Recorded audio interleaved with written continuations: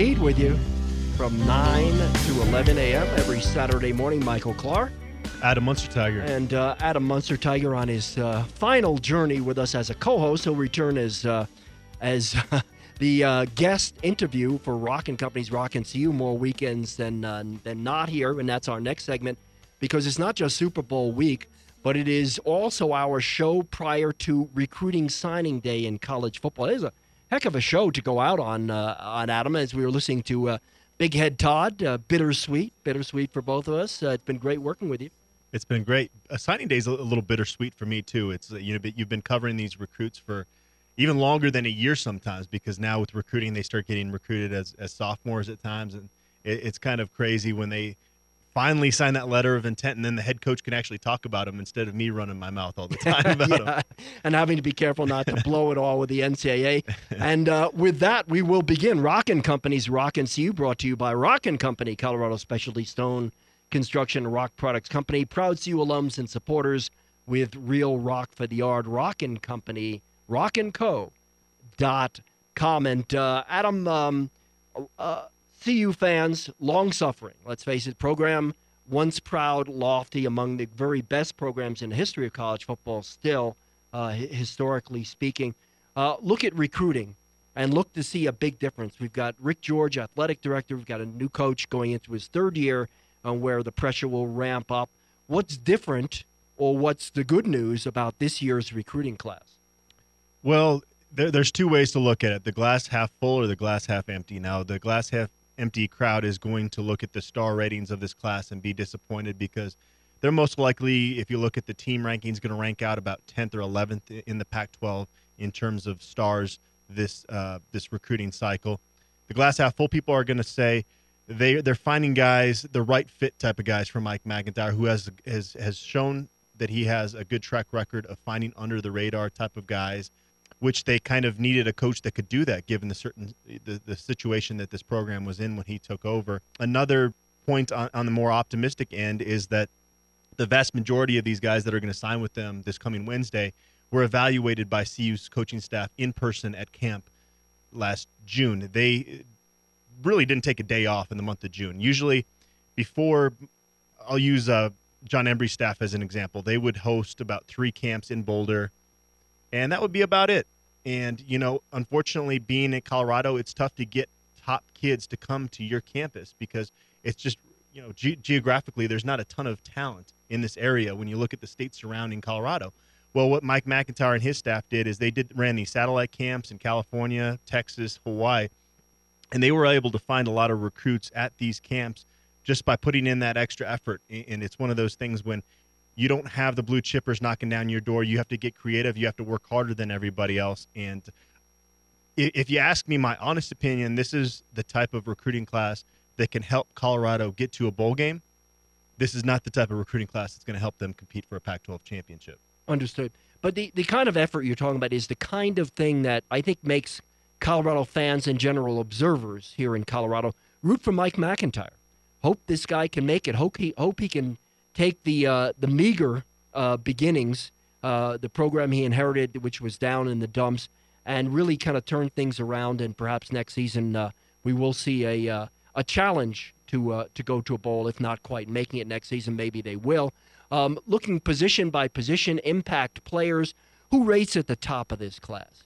The top rated is Tim Lynott, in-state offensive lineman from Regis Jesuit. We actually had him on the show as a guest, Michael, while you were out of town. Was more than held his own in the Semper Fi All-American Bowl, and he started out listed as an offensive tackle prospect, which is not true. He's about 6'3".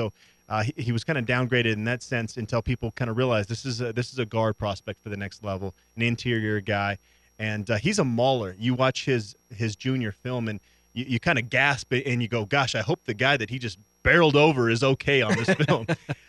And then I went to go see him a couple times this fall, and other teams were scared to put defenders, line them up across from him. There were times when Tim Lynott had trouble finding somebody to block on in many circumstances, which is the ultimate compliment for a player when they shy away from you. NJ Follow, a linebacker out of Sacramento, is pretty highly regarded. He is kind of that hybrid between a defensive end and an outside linebacker. He was actually verbally committed to Colorado more than a year ago, was the first verbal commitment from this class. Colorado recruited his older brother. The staff, Mike McIntyre, Clayton Adams, recruited his older brother to San Jose State when they were still there. And his older brother had a knee injury his senior year, and most other schools backed off. Mike McIntyre stood by him. So they kind of built up this goodwill with the Follow family. So NJ's coming out to Boulder, and his younger brother, Josh Follow, is only a sophomore right now. They've already offered him, and he's already 6'4", 200. He's going to project as a beast by the time he's an upperclassman. So that's something to look forward to. The guy that maybe is the best at what he does in this class is their punter commitment, Alex Kinney, out of Rocky Mountain High School in Fort Collins. Funny story there. He's kind of like Mark Knutson. He grew up cheering for Nebraska and CSU, and now he finds not that Mark ever ended up going to CU, but they kind of had that history. Anyways, Alex warmed up to the idea of being a Buff when he camped in Boulder. So there's just some guys, and they have a chance to kind of go out with a bang here at the end of the recruiting cycle. Two of the three guys that are on campus right now up in Boulder are top 15 ranked prospects nationally at their position. J.J. Wilson, we've talked about him briefly on the show, a 4-star safety prospect that might even grow into a linebacker. He's already about 6'3", 215, and he's got a blue shirt offer from USC, which means they want him to walk on with the promise of a scholarship later, which just boggles my mind that a program can offer a 4-star recruit a situation as a preferred walk-on and think that they're going to get him. But that's, USC. A lot of these kids grow up in that area dreaming of playing for them. He also visited Arizona State, so that's another school. Interesting that he's a 4-star prospect, but you don't have him as the best gets. As the best get. Well, he's not verbally committed yet. Okay. So he's uncommitted at this point. If he did commit this weekend or leading up to signing day, he would be the headlining recruit in this class. All right. Yeah. And Patrick Carr, a running back out of Texas, is ranked as the 14th best all-purpose back in this recruiting class, and he is the all-time leading rusher in the Woodlands high school history, a pretty good high school program, and he's visiting. It looked like he was all set to go to Arkansas, but then their top running back they thought was going to go pro ended up coming back, so now they most likely don't have a spot for him at Arkansas. So Patrick Carr, could end up falling into Colorado's lap here late in the recruiting process. They've already got a couple running backs verbally committed, but they didn't take a running back last year, so Colorado would gladly take Patrick Carr. And you look at their roster, Philip Lindsay this spring is going to be the only underclassman scholarship running back, and at that position, guys get banged up. So taking three guys at that position wouldn't be that bad of a deal. They did, since the last time we talked, get a commitment from Aaron Baltazar, a running back that played at Boise State coming out of high school, transferred briefly to Washington State. Things didn't work out there. He's been at a junior college close to home, and so he's going to come out to Boulder in the summer and be part of that running back group. He'll have 3 years of eligibility remaining. He looked really good at Boise State as a true freshman playing until he tore his ACL. So they're kind of restocking the shelf there at running back after not signing one last year. But aside from that, I don't expect a lot of signing day drama. I mentioned Jeremy Kelly, a top 100 recruit in California last week. I still expect him to sign with Colorado. He is not talking publicly about it, but I think he'll end up being a Buff here before all is said and done. So I think they could finish with 2 or 3 quality guys joining the commitment list. This is the kind of information that is the reason I and everybody else reads BuffStampede.com, the incredible website. Great job you've done with this. No one touches you on recruiting. Plus, you cover all the other aspects of the football and basketball programs. See you. Sports Stampede.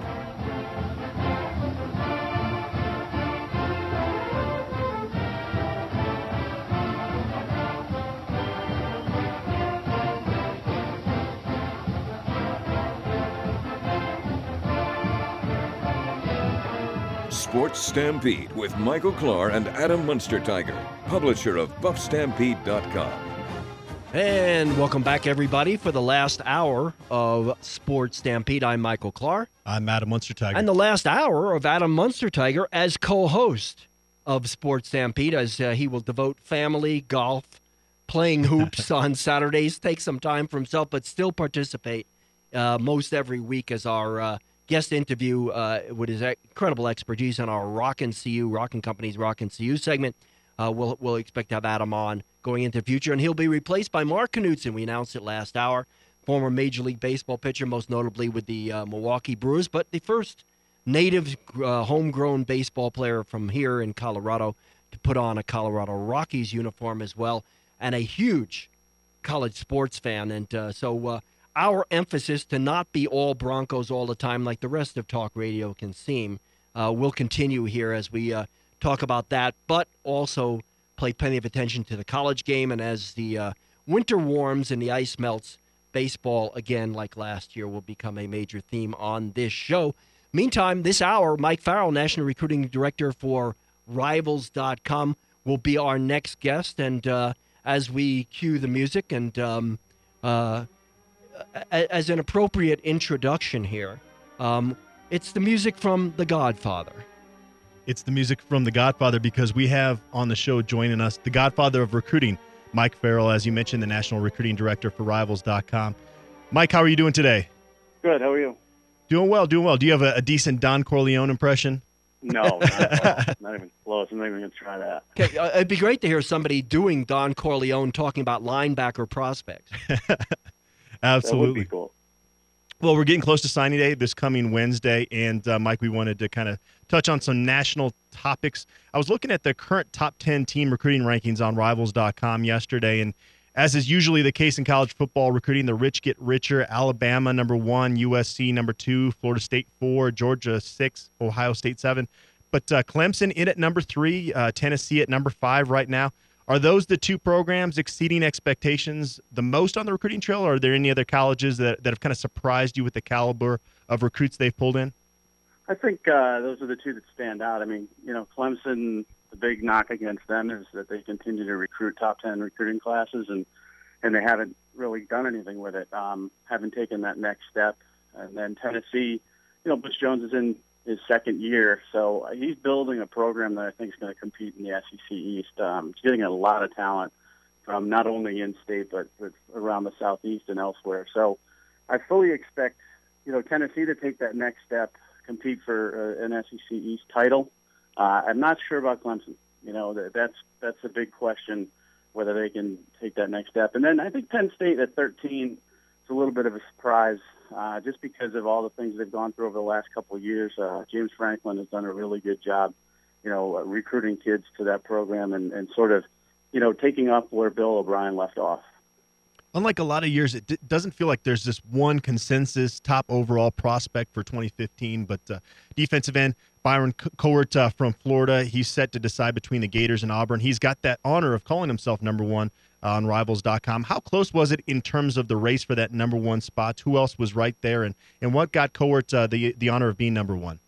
Well, it did come down to, as it often does, the All-Star games, the best against the best in pads for a week. And Byron just did a great job. I mean, he came in at number 3. He had lost the number 1 spot and determined to get it back. Josh Rosen bowed out of the Under Armour game with an injury.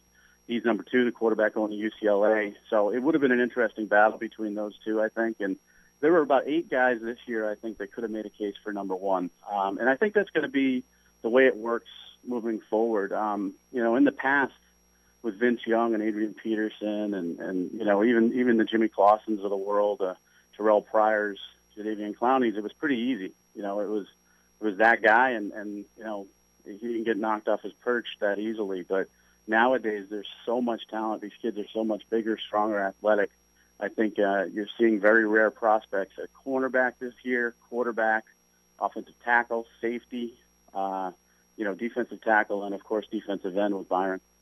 The second highest ranked uncommitted prospect at this point nationally is Long Beach Poly cornerback Iman Marshall, visiting Oregon this weekend. He previously went out to Florida State, LSU, Michigan, and Notre Dame. But Mike, I was looking at the predictions you guys had. All 8 Rivals.com recruiting analysts think he's actually going to end up with a program he didn't take an official visit to. Yeah, everybody thinks USC for him. They have for the longest time. And it's just one of those things where, USC is obviously a big-time program. They've recruited him as hard as anybody else. It's close to home. He has a very tight relationship with his family. And it would take something really special, I think, to pull him away from there. Now, the programs you've mentioned, some of them, obviously, Florida State's got to be tempting. They stole Jalen Ramsey away from USC last year, so that's an interesting prospect there. Michigan with Jim Harbaugh, Oregon, always in national title contention. But the feeling is that just like with a few other guys that are local LA kids that visited other schools and sort of, there was a little bit of drama going around. I just think it's going to be one of those things where he's tempted, but he's going to stick home. Which programs have the most to win or lose from now until the end of signing day? Well, I think Texas has a lot to win or lose. They're in the hunt for quite a few guys, which is rare for them. Usually they're done very early in the process. But Charlie Strong has, changed the attitude in recruiting.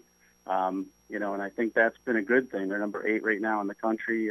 Dalen Mack is a guy they really want to get. DeMarcus Lodge is another guy that's a big name guy. Soso Jamabo is a running back from Texas they want to get. If they finish with the guys that are left on the board in Texas, Texas fans are going to be very happy. They got 2 4-star D-backs to commit yesterday, plus the younger brother of one of those defensive backs, Chris Boyd, his younger brother, decided to commit. So, in Texas, it's really, the big 3 guys, they finish, and I think they're great. Auburn has a lot to gain. Florida has a lot to lose. If Florida doesn't close on C.C. Jefferson, Byron Coward, Ryan Davis, some of those big-name guys, Martez Ivey, if they whiff on signing day, people are going to go crazy.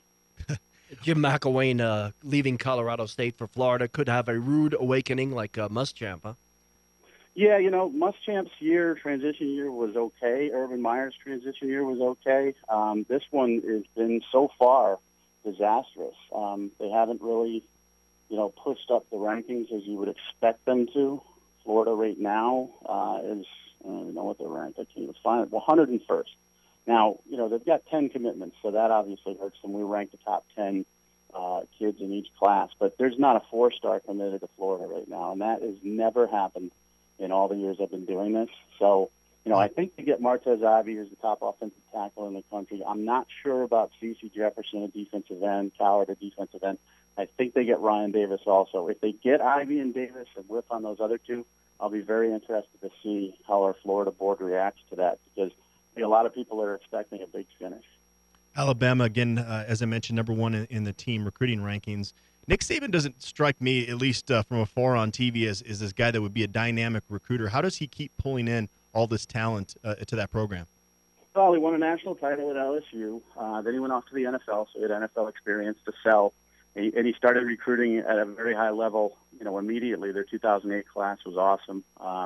And then they, won those little things called national championships. It's always winning on the field that is the bottom line. You can have the best facilities in the world, and you can have, all the pretty girls you want, and it's just not going to, it's not going to beat winning. There are some programs out there that haven't been winning lately, like Florida, like Michigan, that will get high-level prospects because they're traditional powers, and they've won recently, or at least in the past.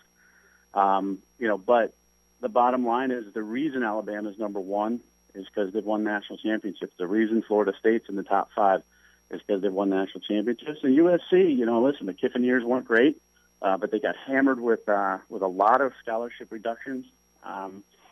Kids still want to play there. Pete Carroll's legacy lives on, and I think the talent they're building, they're another program to watch on signing day. They could get 4 or 5-star kids, Tuesday and Wednesday if all goes well. What you just said there kind of strikes here to Colorado. We're kind of on the opposite end. The mountains are great. They're building new facilities, but they don't have that winning tradition. And it's in a program that's in the situation that Colorado is. How do you overcome kind of that perception of where your program's at losing football games? Is it just outworking other recruiting staffs? It's getting lucky, finding that guy, or 2 guys that are huge difference makers. That you can build your defense and offense around, mainly your offense, I think, in the Pac-12. It's much harder than it has been for Colorado years ago.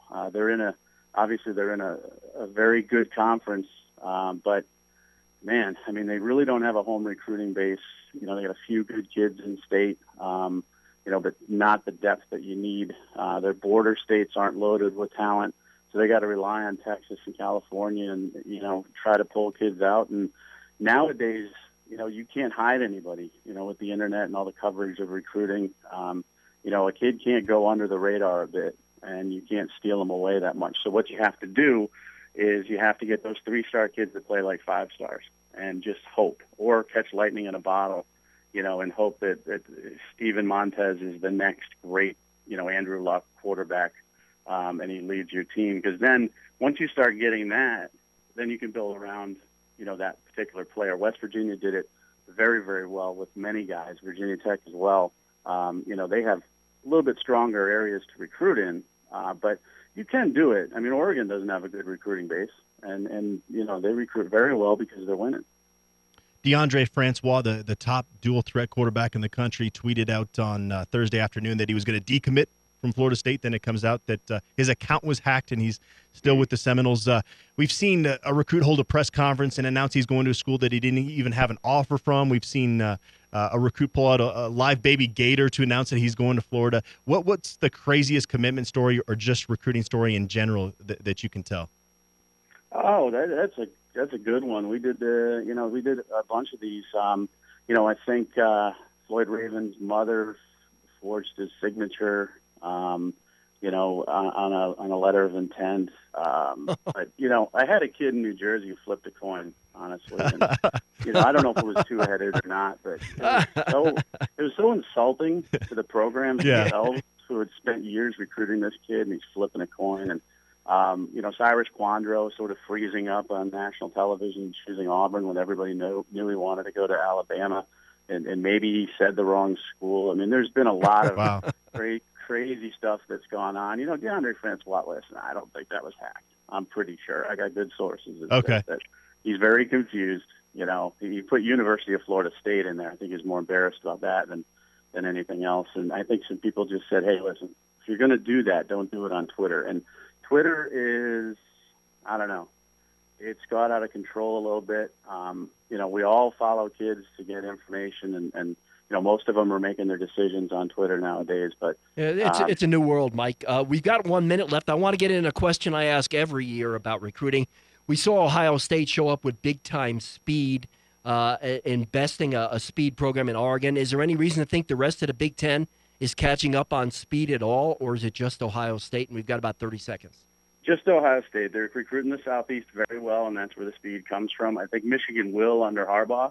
I think he's got a good plan for that. He's going into California, Texas, and Florida, and he's going to get some speedy guys. But Urban Meyer knows what he's doing. He started recruiting the Southeast immediately when he got to Ohio State, and that's why they won the national championship. Great stuff, Mike. Thanks for coming on the show. Really appreciate it. Okay, no problem. And that's why they call him the Godfather. He knows this stuff backwards and forwards. And interesting, you know, my question had been, and it could be just a blip, but if Jim McElwain and his folksy sense of humor would play in a sophisticated football conference outside the Mountain West as a head coach at Florida. And interesting to... if you'd like to make a call... Interesting to see that, absolutely, Florida's struggling out of the gate. That doesn't mean that they will struggle next year, but McElwain could be off to a tough start. Those transition classes are always tough, though, because recruiting is a lot about relationships, and so you've got to constantly be working ahead. I think the true judgment on Jim McElwain as a recruiter at Florida will take place more next year than this year. I agree with that, and we certainly wish Jim McElwain well. But it's scary when you fail at a program like Florida. They are all over you. Will Muschamp was the hottest coordinator in the country when he arrived at Florida, and he left he left in disgrace. All right, people who will make you look good when you're out recruiting, whether it's a new job, a new client, or a new paramour to go with you on Valentine's Day coming up, is Kaufman's Tall and Big Men's Shop, 3395 South Broadway. Tall guys like Adam Munster Tiger are very welcome down there for the tall, athletically built, hard-to-fit, big man down there. And I tell you, I go for the quality, for the terrific fashion advice. Get down there before February 8th for the semi-annual sale where things are reduced 60% and more.